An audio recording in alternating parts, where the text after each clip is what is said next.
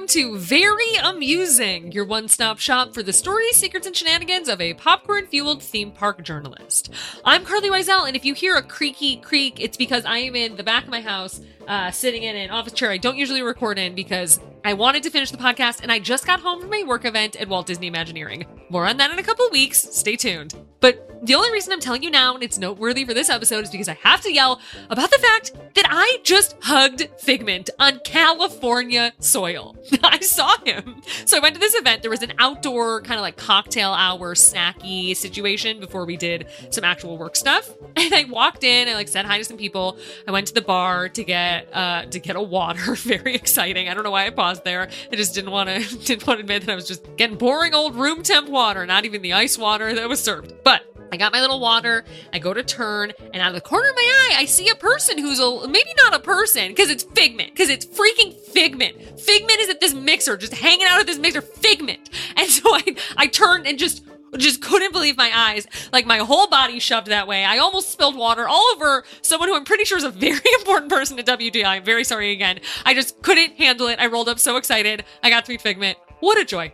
What a joy. I haven't met Figment yet because I haven't been able to do that meet and greet during my very quick trip to the parks. Haven't been back for longer. So exciting. So exciting. And almost as exciting as seeing Figment is that I ran into former podcast guest Daniel Zhu, who is basically the king of Tokyo parks, which we are talking about today because, as you know, I went on a secret little trip to Tokyo. I spent 3 days in the city visiting a close friend who's been working overseas there, and 2.25 days at Disney's theme parks. My friend who I visited has been living there since 2021, and if you remember, you couldn't get in for a long time until well into 2022. And she found out she's going to be moving home soon, so this was essentially my last window to visit her, to see her life in Tokyo, to see where she goes, what she's been doing, and also to visit the parks. So I took it. I ran with it.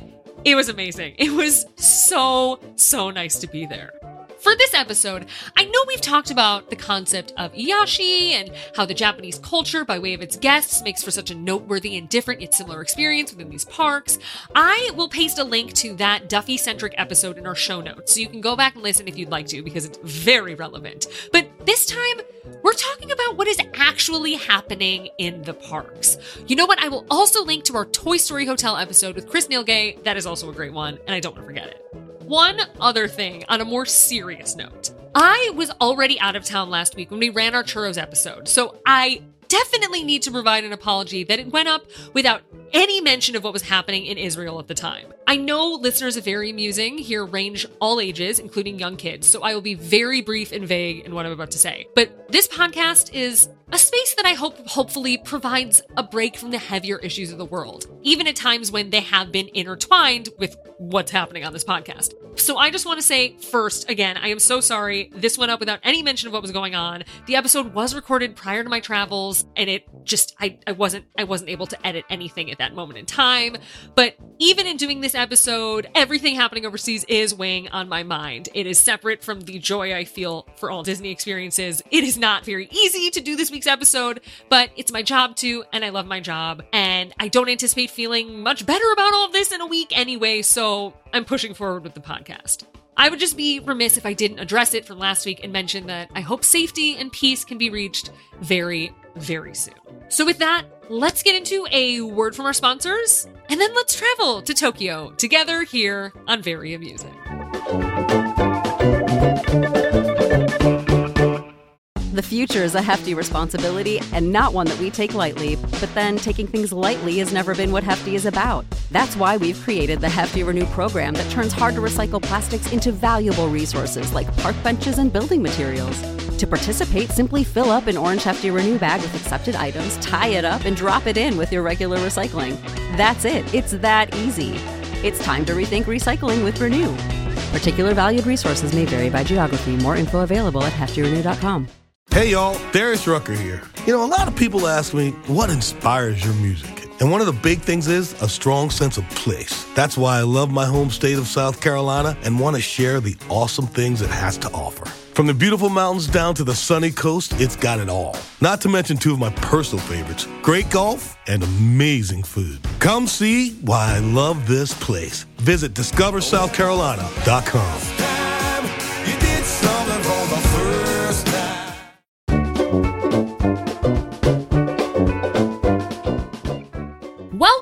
Welcome to my little trip report from last week's visit to Tokyo Disneyland and Tokyo DisneySea.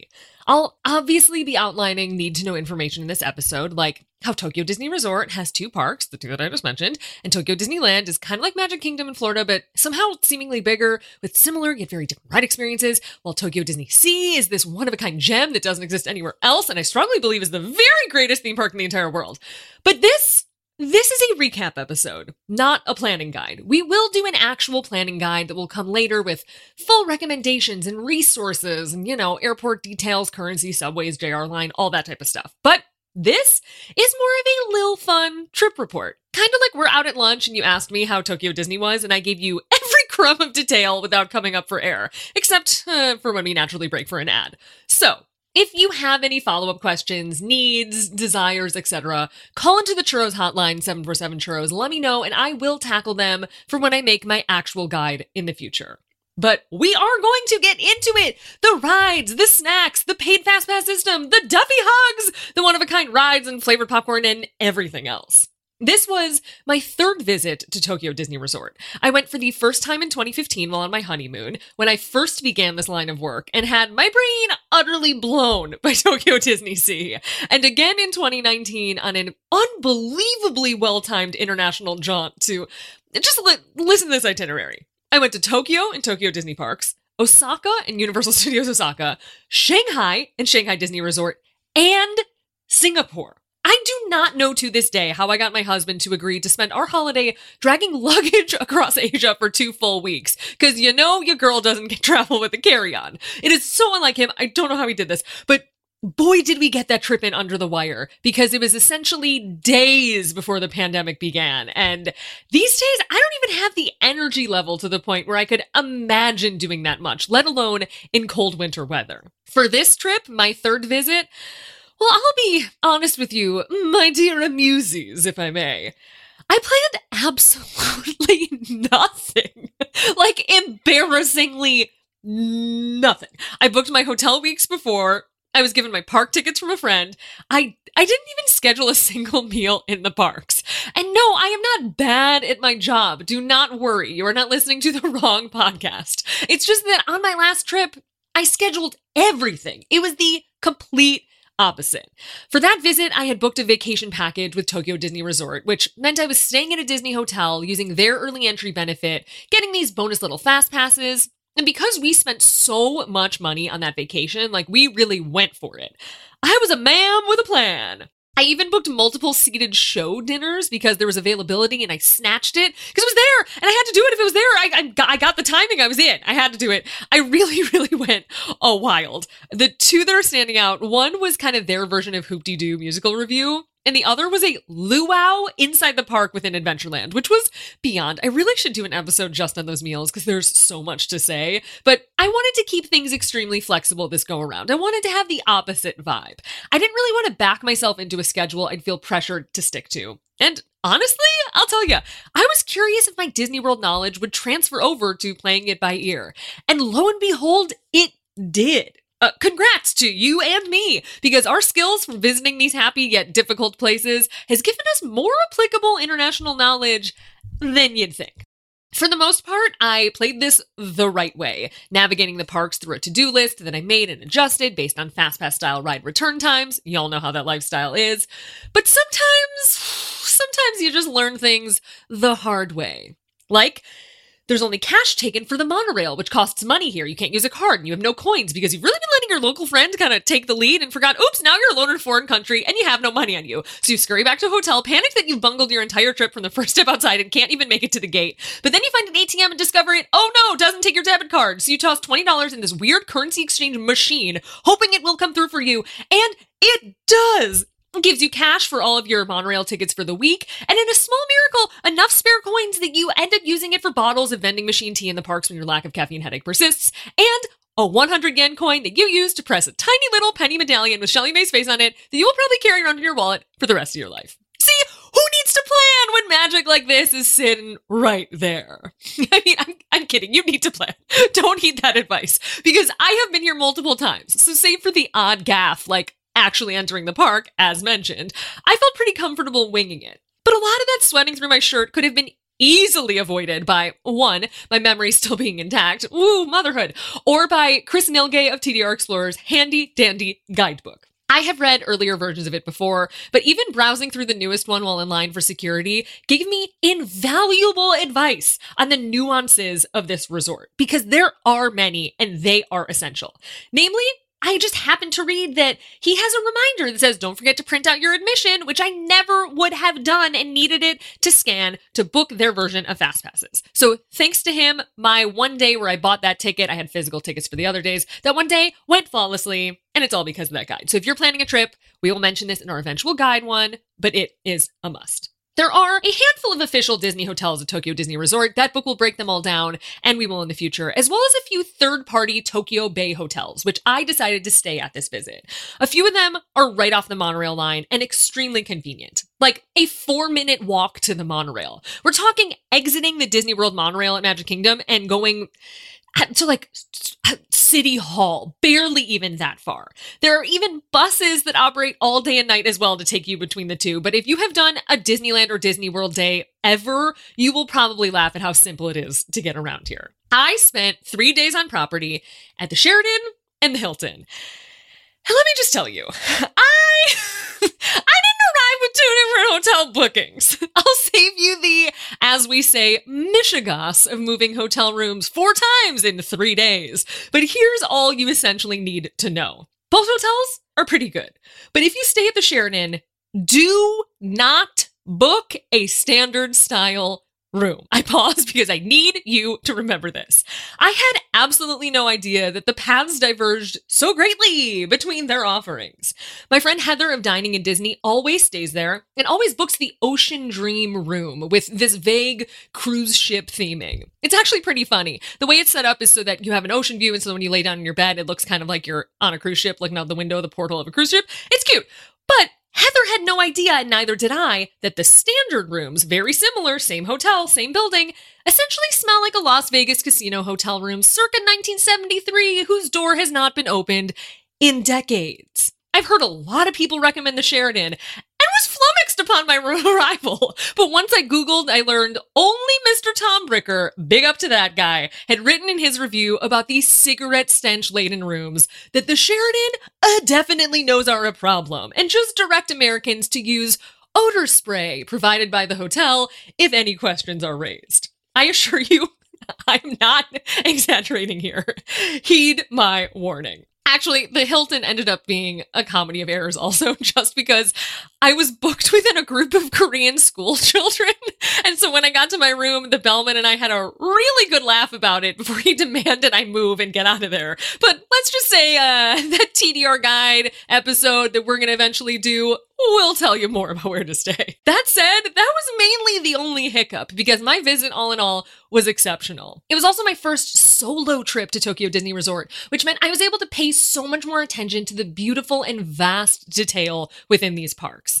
And from the first moment that I saw a kid in the hotel lobby carrying a Lena Bell, I knew I was home. I was in heaven. These were my people. I began and ended my trip at Tokyo Disneyland, arriving not quite as early as I'd hoped for. But they essentially have a long line for security, and then no wait once you actually enter the park. Because everything is pretty similar operationally to how it is at Disneyland these days, you can book return times for rides, but only once you scan into the park.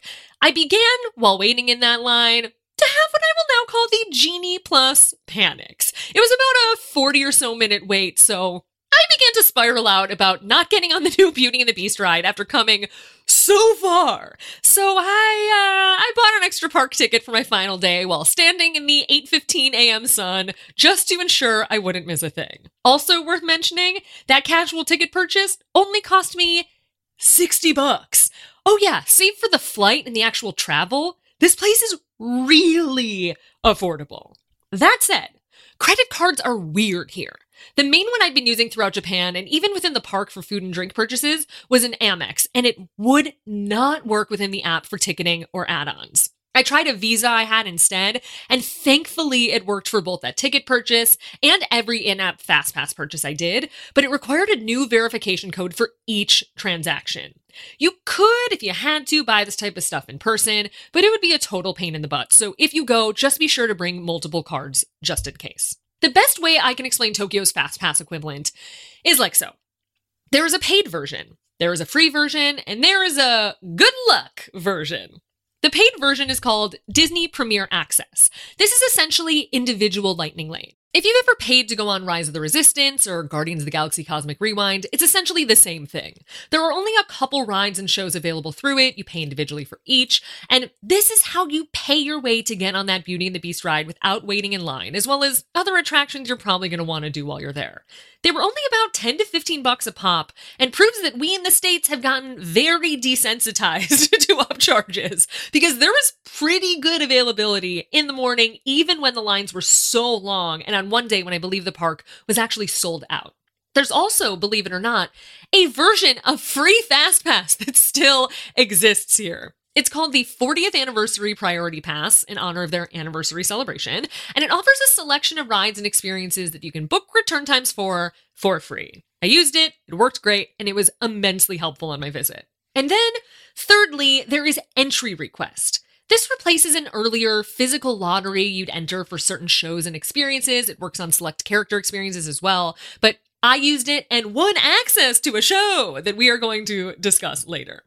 I should mention, even though this is not a guide episode, there is one other thing, this virtual queue-like entry called Standby Pass for shops and restaurants when they're busy, but we're not going to get into that. We're here to have fun. We are not here to panic about a quad-tiered system for line management, so that is for future us to fret about. I did not use it while I was there. I got along with everything, but for busier times, that is something you're going to need to know about. What was so fun about visiting Disneyland Park in October, though, was not just that the weather was finally mild. Apparently the summers are brutally humid. I had no idea until my friend told me, so I got very lucky with timing. But all month long, the park and its guests are celebrating Halloween to the max. The park was busy because of it, but with that came the added bonus of seeing guests in full-blown costumes, at both parks, actually, which happens throughout the month. I saw a woman in a full bell yellow gown, watching a parade. I saw a trio in impeccable Zootopia costumes. Oh my gosh. There was one group of friends dressed in this bright, colorful take on Duffy and Friends. The one dressed as Lena Bell had the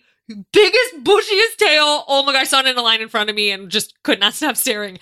And I genuinely don't know how creative some of these people are, how they made these things, how they found them, but it was such a delight because these were costumes. These were full costumes. Like, there was a dude straight up dressed as Jack Skellington walking around the park, and I kept accidentally making eye contact with him because I'm like, is that Jack Skellington? Oh, it's just a patron. And then I once did that while he was just eating a churro and walking around, and I felt bad staring at him, but it was so fun to see. It was such a delight to see people dressed up, eating snacks, having a good time. Once I got into the park, I booked my return times for a few rides and then walked around trying to decide if I needed a snack or an experience first. I was so happy to be there, I just couldn't decide. The thing is, the lines were already so long for everything. Lines for snack carts intertwined with dining locations. There were lines for churros and popcorn that early in the morning. Even the food stall in Toontown, which I thought might not be busy yet, was so jammed. So I chomped on a granola bar from my bag and got in line for Minnie's Style Studio.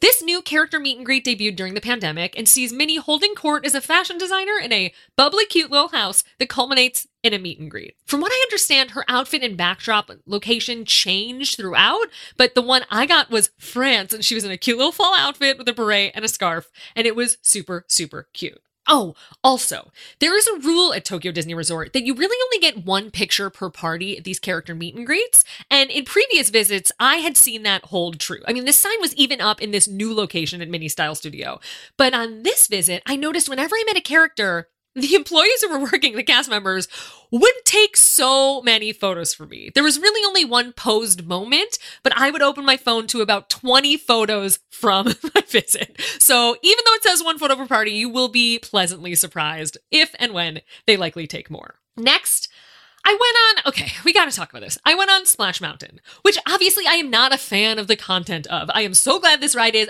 gone and being redone in America. I'm horrified about the ties of this narrative to Song of the South, but I did go on because I'd heard two interesting things specific to this resort and I really wanted to check them out.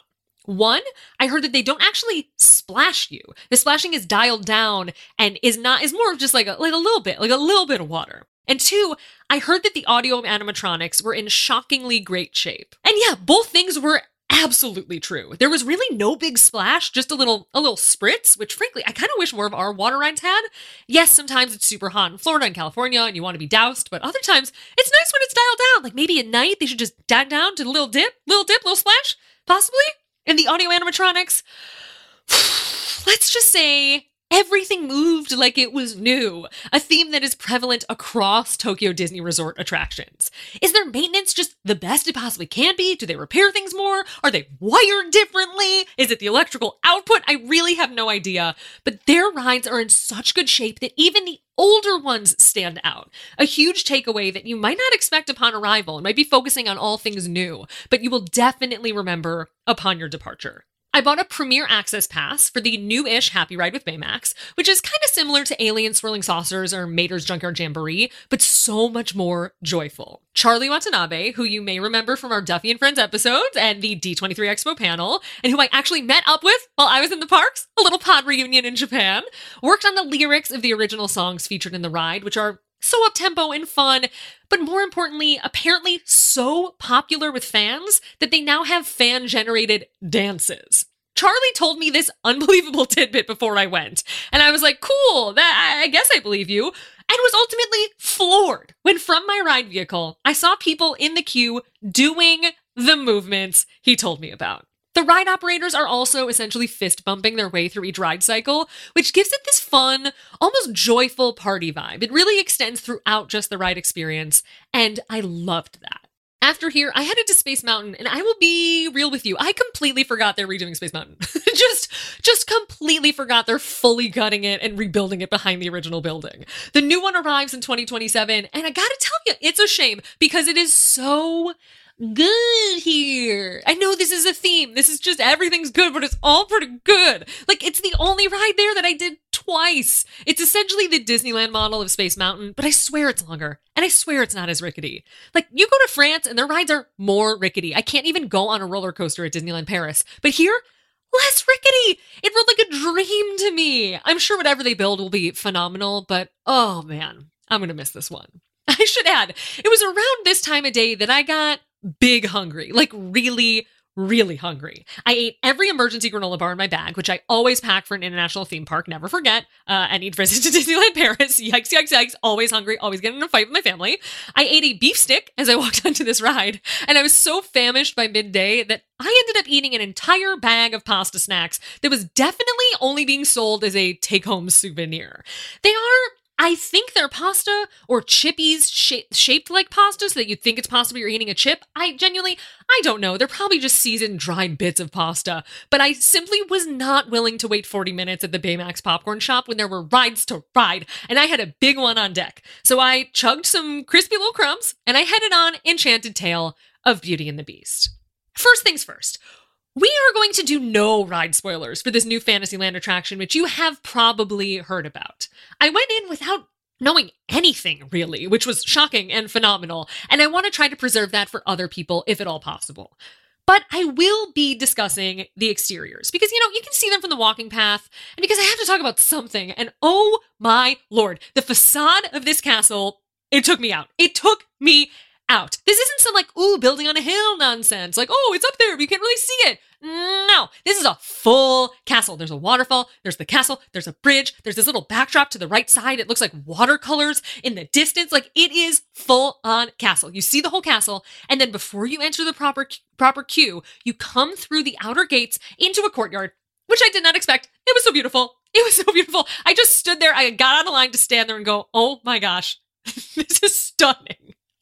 I won't and can't tell you anything else about the ride other than the ride system was phenomenal, but I do want to add that I was previously told on other trips and experienced that culturally no one really takes photos on rides. Like, it's pretty passé to do so. But this ride is so good that I think that ship has sailed, because almost everyone in the ride vehicles was filming. Almost everyone was filming because it was hard not to. And like other rides here, I was struck by how long it was. A real hearty experience, and so enjoyable. I have minor critiques, but you'll never hear them until I do my full guide. So alas, that's all we're going to discuss. After I had this revelatory experience, I met up with my friend Rachel, who I was visiting, who showed me the interiors of the shop she designed in Fantasyland. No big deal, just my one demand for visiting her. And it came true. Wow, wow, wow. And then we went to the Queen of Hearts banquet hall for lunch.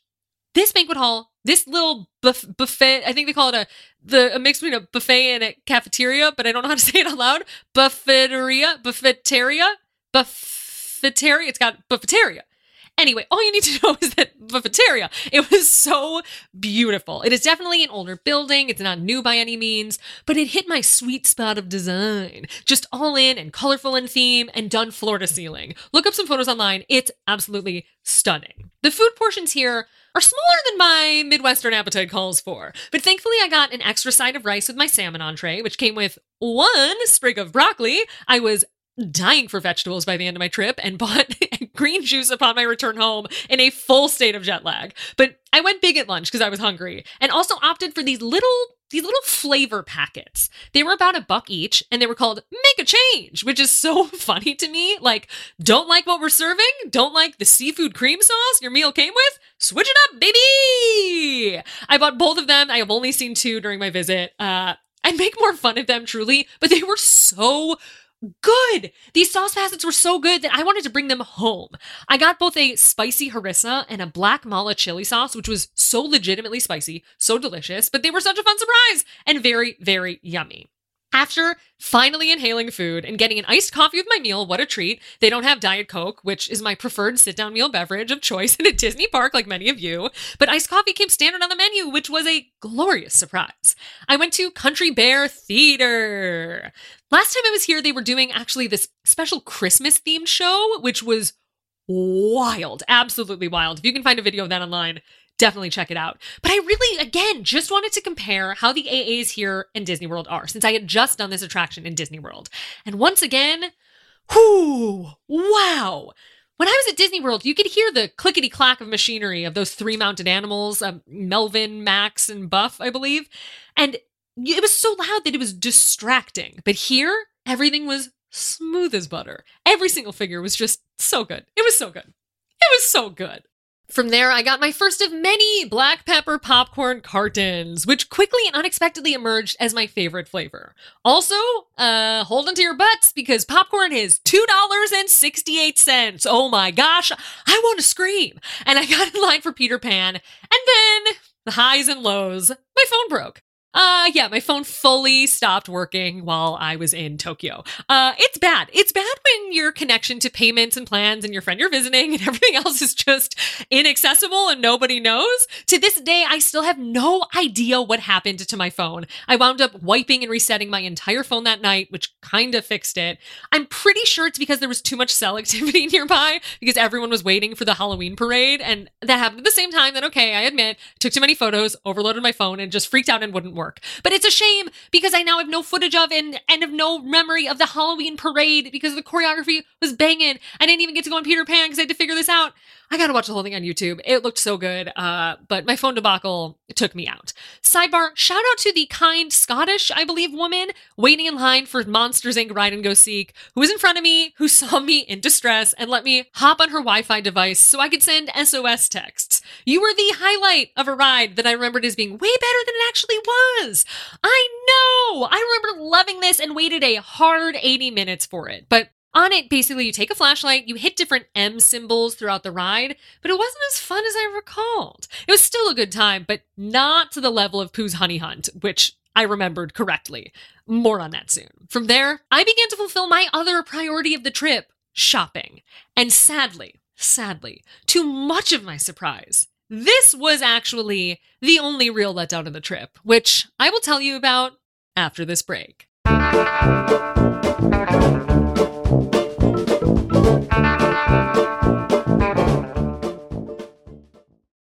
Okay, you know that feeling that everyone knows something that you don't? For me, that used to be Quince, but no more.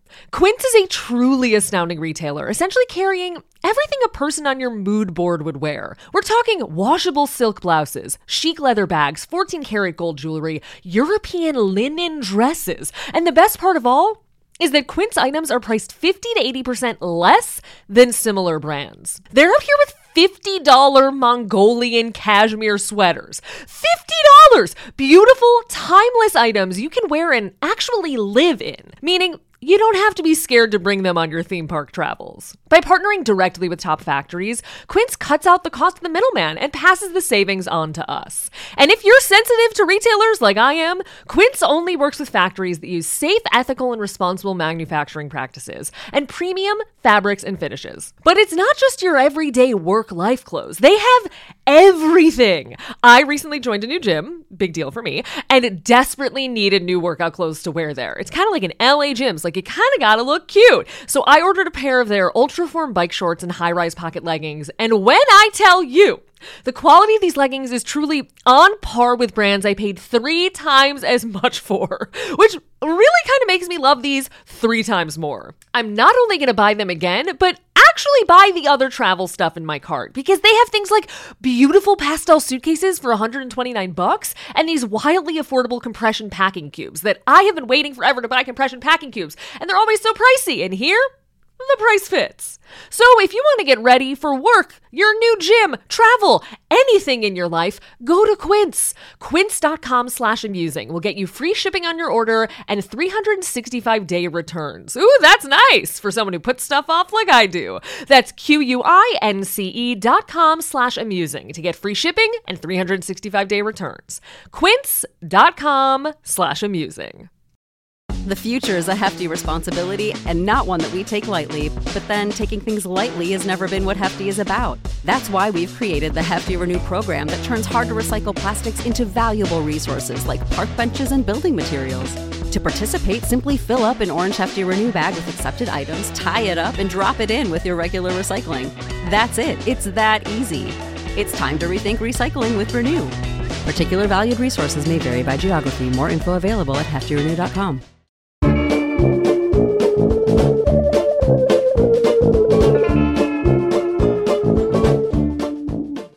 When it comes to me not really finding souvenirs in the land of souvenirs, I think I have a hunch as to what happened, because it actually happened the last time I visited this resort. I think that I came towards the end of the season, in this case, the 40th anniversary celebration, and all of the good stuff was sold out, but the next season merchandise hadn't yet dropped. In preparing for this episode, I went on US Shopping SOS, that resale website that I've used before to buy gelatoni and Duffy purses. Whatever, I'll own it. I have no shame.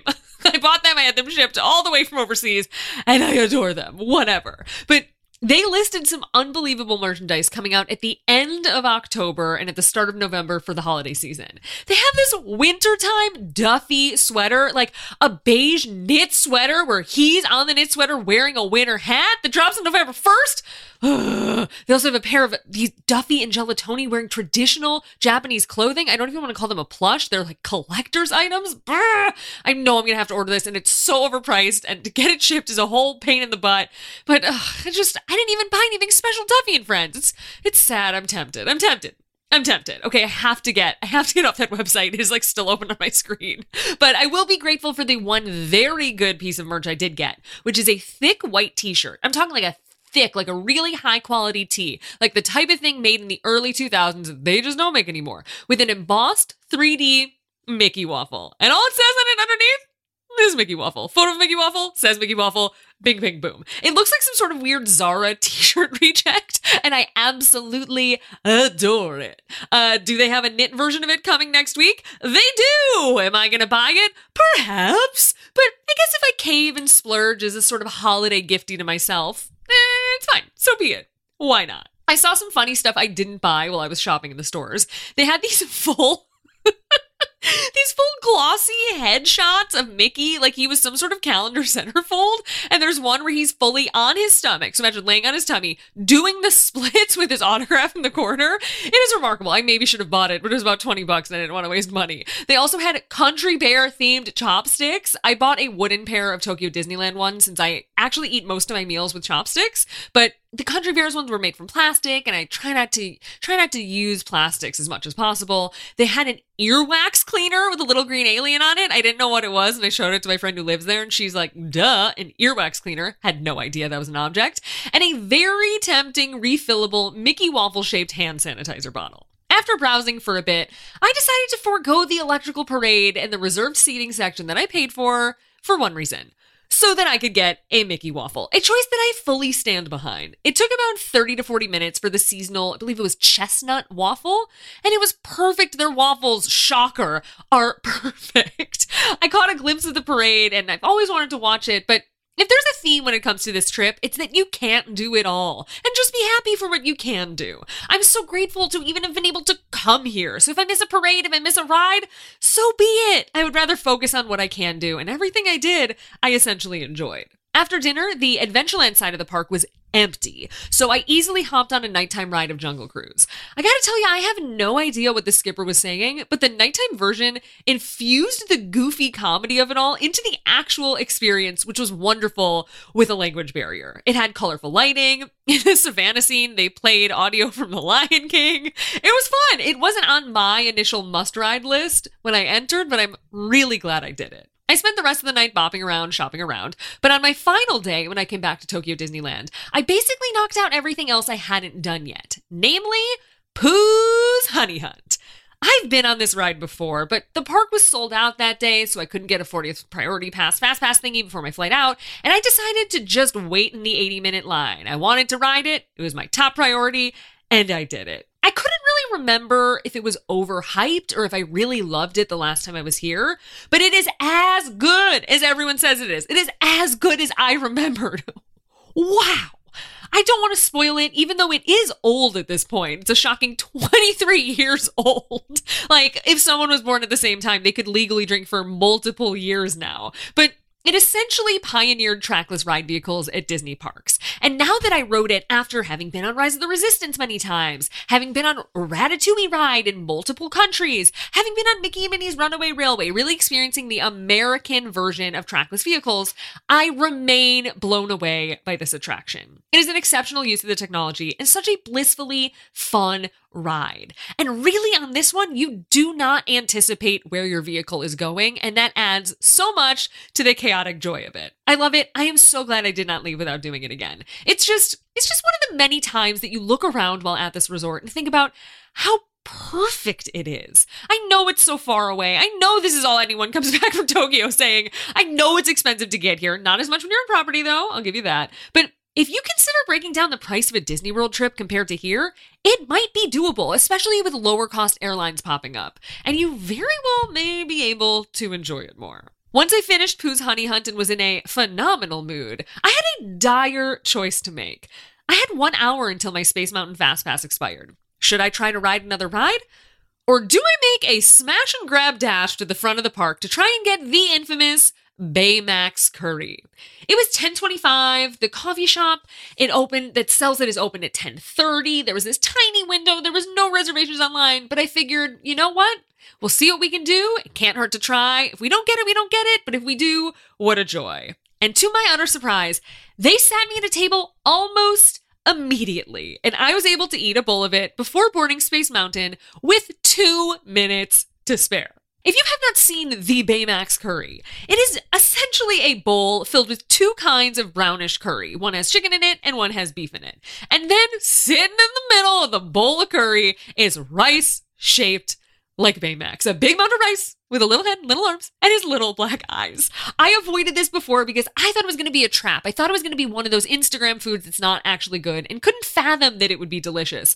But it was! It was! Japanese curry is so good and this was fantastic. I am so glad I had a mountain of curry for breakfast because it was really what I needed in that moment before I headed home. I went on It's a Small World afterwards, didn't make it on Peter Pan as planned, and got a couple popcorns for the road. All in all, a successful Disneyland trip. My trip to DisneySea, though.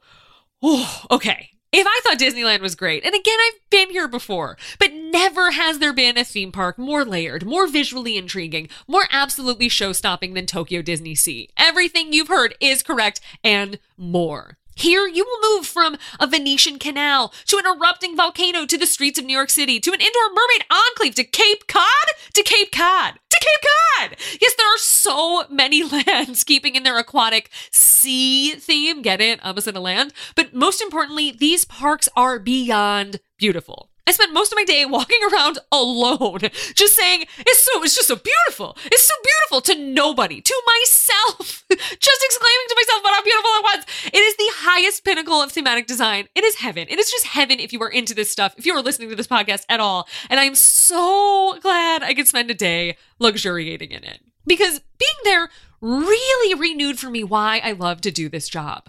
I could write about hotels or do a travel podcast on different cities or things like that, but nothing excites me like diving deep into a theme park. It reminded me a lot of that feeling you get when you walk inside a theme park. For me, I mostly get that only at Epcot these days, just knowing it's special, it's different. It's essentially an entire city built for guests. There are no residents, but everyone in some way can still call it home. There's just something about these man-made spaces meticulously designed for nothing other than pure joy for all ages that I find so enthralling. And nowhere is that mindset more true than at DisneySea. There was one moment where I saw an interesting characteristic that caught my eye and then realized it was dried lava that had flowed from the centerpiece volcano down over the other surrounding buildings. This infusion of history and stories to make a place feel authentic and real and long-lasting when it is essentially a corporation-owned day hang never ceases to amaze me. I started my day at the most essential juncture of my journey. The Duffy meet and greet. Where'd you think I was going? Somewhere else? No. At first I thought I'd shoot for Shelley May instead, since I'd already done this exact meet and greet in 2019. But I couldn't resist as my legs first took me to the black pepper popcorn once again for breakfast, because the lines at Seas were much more manageable, but also to the very back of the park to see my favorite fuzzy friend. It took 50 minutes all in, more than I'd traditionally ever spend waiting for a character. But even with how much I talk about Duffy, how much I love Duffy, even with this podcast, essentially becoming a Duffy and Friends mouthpiece, a true media source for these silly, somewhat regional characters, even I was surprised by how excited I was. I mean, I've seen Duffy before, and recently, and yet when that door whooshed open, because the way they had it set up, oh my gosh, you're in a queue, you're facing a wall. The door to meet Duffy was on the left, so to see Duffy, you can't see him until it is your turn. You're waiting, you're staring at this wall, you turn the corner, boom, Duffy is there, ready to hug you. It was really something. It was a really special moment in my life, a definite highlight of the trip. From there, I rode Tower of Terror, which, if you're familiar with it here, look into it online. The Joe Rohde lore of this attraction is amazing. And then I carved out some time to explore the American waterfront. This area not only has a full-sized ocean liner, housing Turtle Talk with Crush, and a bar themed to Teddy Roosevelt, by the way. I know, it sounds like a dream. It's not, it's real. It's very real and very bizarre to relay to you. But also these New York City streets that are just divine and themed from top to bottom. It's there that I finally, at long last, got to eat at the New York Delicatessen and ordered the whole menu. I basically ordered the whole menu. I know it's a very American move, but I was a very hungry American and actually ate most of it, so whatever. It was totally fine. We got to talk about the signature sandwich here, though.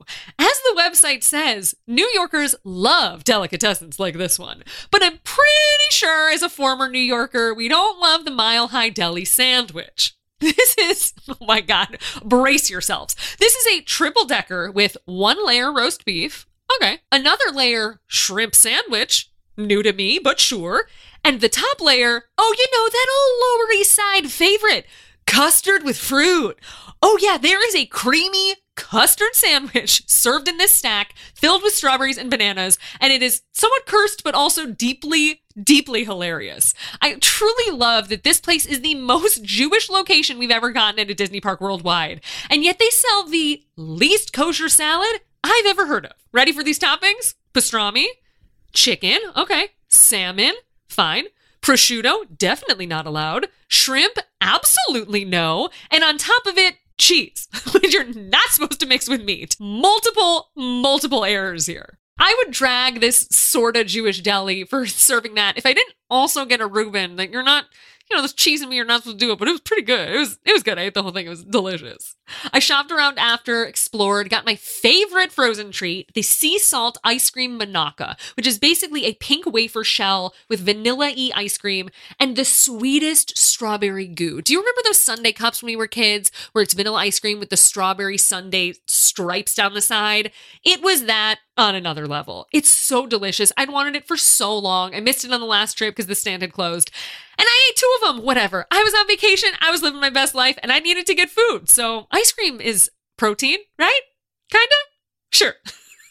If my day seemed a bit aimless, it's just because I had free time before my ultimate destination, Big Band Beat. If you've heard of this show, you know it's a doozy, but there are no cameras allowed. So what happens inside is pretty secretive, strangely.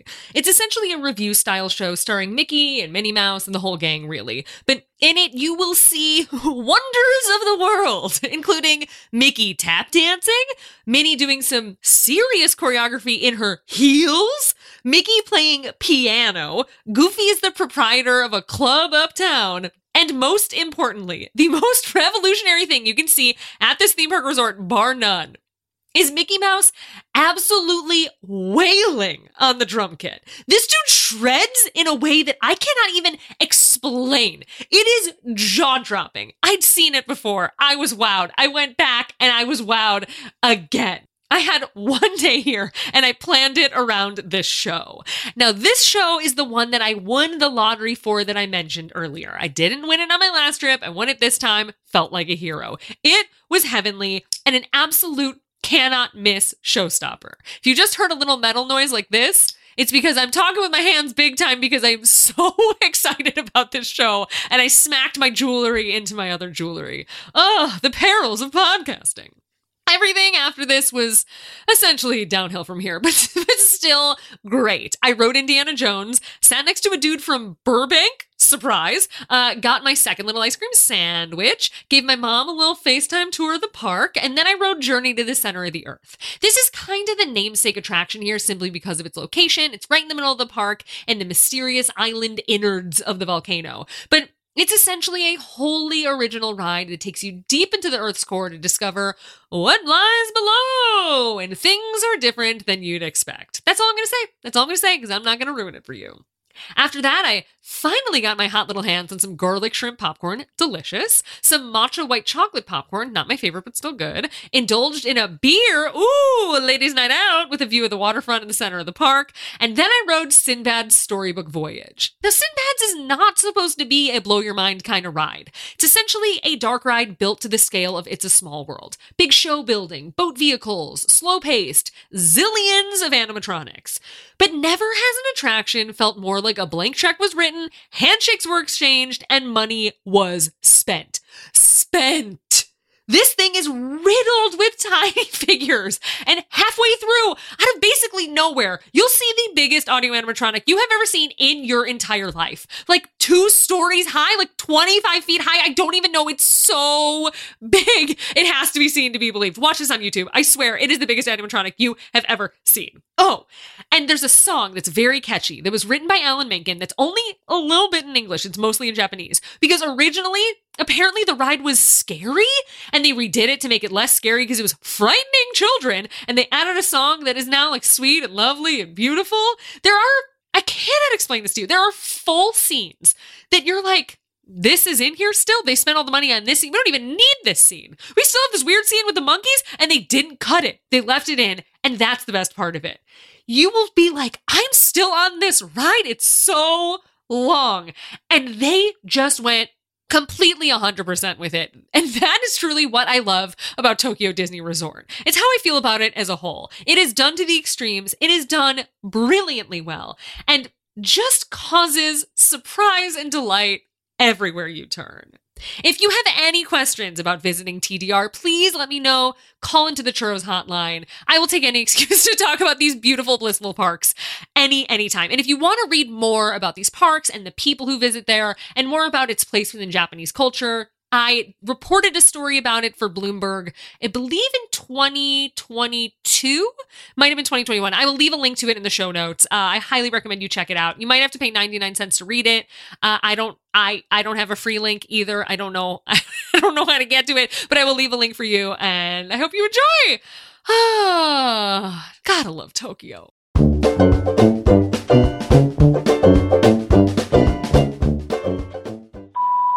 Hi, Carly. I have kind of a random question. I was looking back in the very amusing archives for episodes from when Galaxy's Edge first opened, when people are first seeing things for the first time, what your first takes were, people you might have interviewed. And for some reason, I could not find episodes old enough to find those things. And this may be a false memory, but it seems like Very Amusing existed pre-COVID, so I don't know. Anyway, the reason I'm looking for that stuff is I'm actually a cast member in Galaxy's Edge at Disneyland now.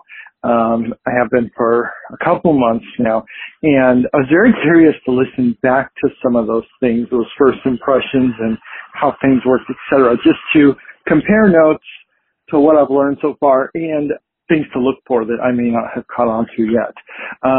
So anyway, I don't know if it's possible to find those or where to find them or where to look. Help. Thank you so much, Carly. I love everything you do. You're amazing. Thanks. Bye. Hi. Oh my gosh. Congratulations on working at Galaxy's Edge. How fun. I'm so excited for you.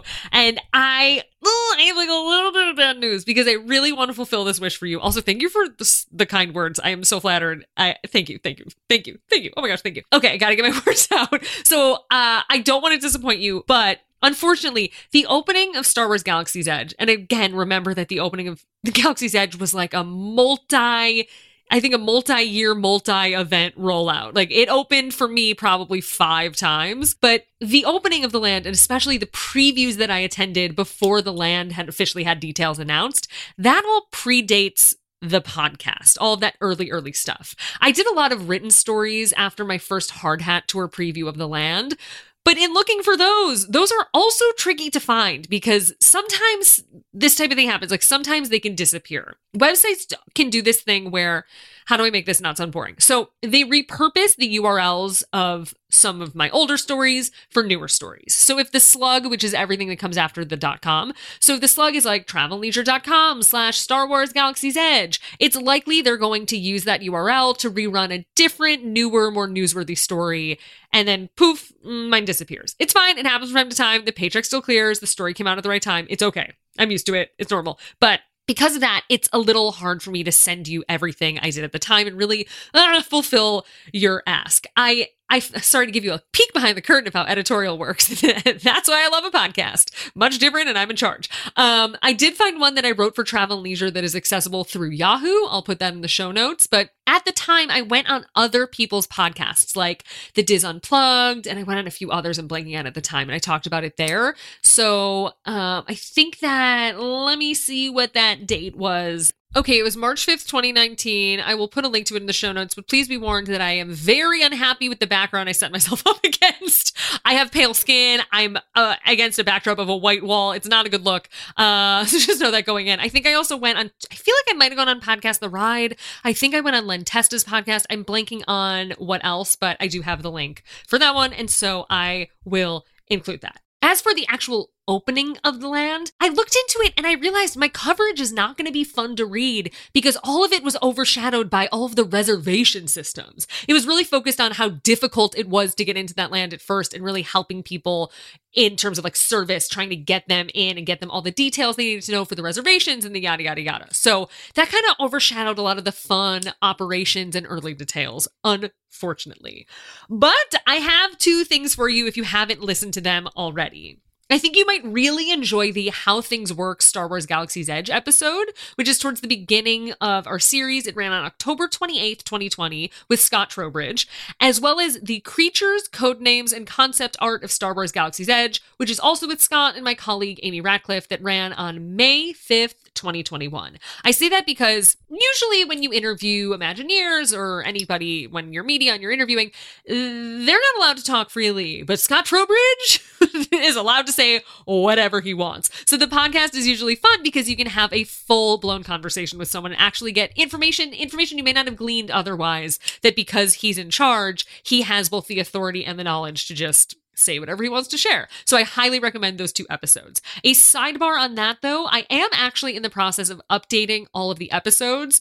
Long story short, when we moved podcast providers, it didn't switch over as seamlessly as we expected. And now there's like 4,000 ad breaks on the earlier episodes. I have to go individually one by one and work it out. It's a long process. I've done it for a few episodes and getting through it, but in updating it, I am changing some of the episode titles. So the name of those 2 episodes may change, but the date will be the same. Just scroll all the way back and the Star Wars ones are what you're looking for. I hope that answers your question a little, and I have so much fun at work. What a dream to go there every day. How cool. How cool. Thanks for calling.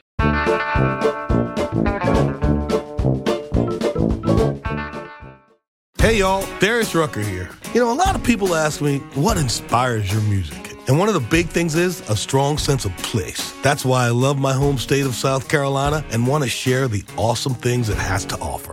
From the beautiful mountains down to the sunny coast, it's got it all. Not to mention 2 of my personal favorites, great golf and amazing food. Come see why I love this place. Visit discoversouthcarolina.com.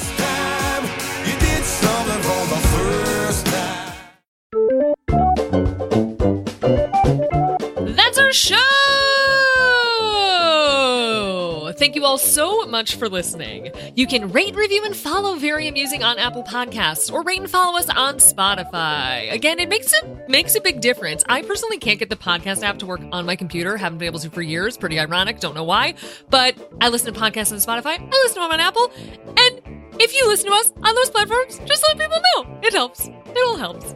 You can give us a call at 747-CHURROS or send us a voice note or email it to 747churros@gmail.com. The text functionality on it is just like a real phone, even though it's a real churros hotline. So just hit us up with anything, and also giving a call in for your questions is the fastest way to get it answered.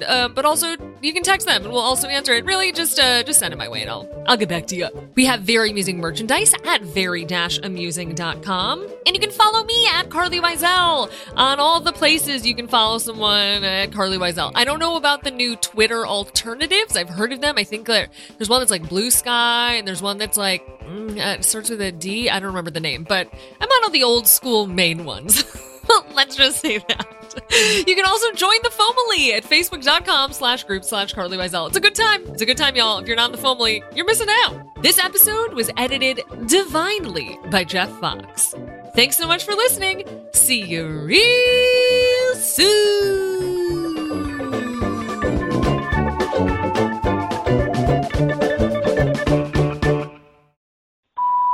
Hi, honey. It's Mom. I am so excited you're back and you went to Tokyo and you had a wonderful time and everybody missed you, and I'm so happy you're back on the podcast. Great episode. I love you so much. You are so unbelievable. How you manage everything is beyond me, but I'm so proud of you, and I love you so much, and I love you, Pearl. See you soon.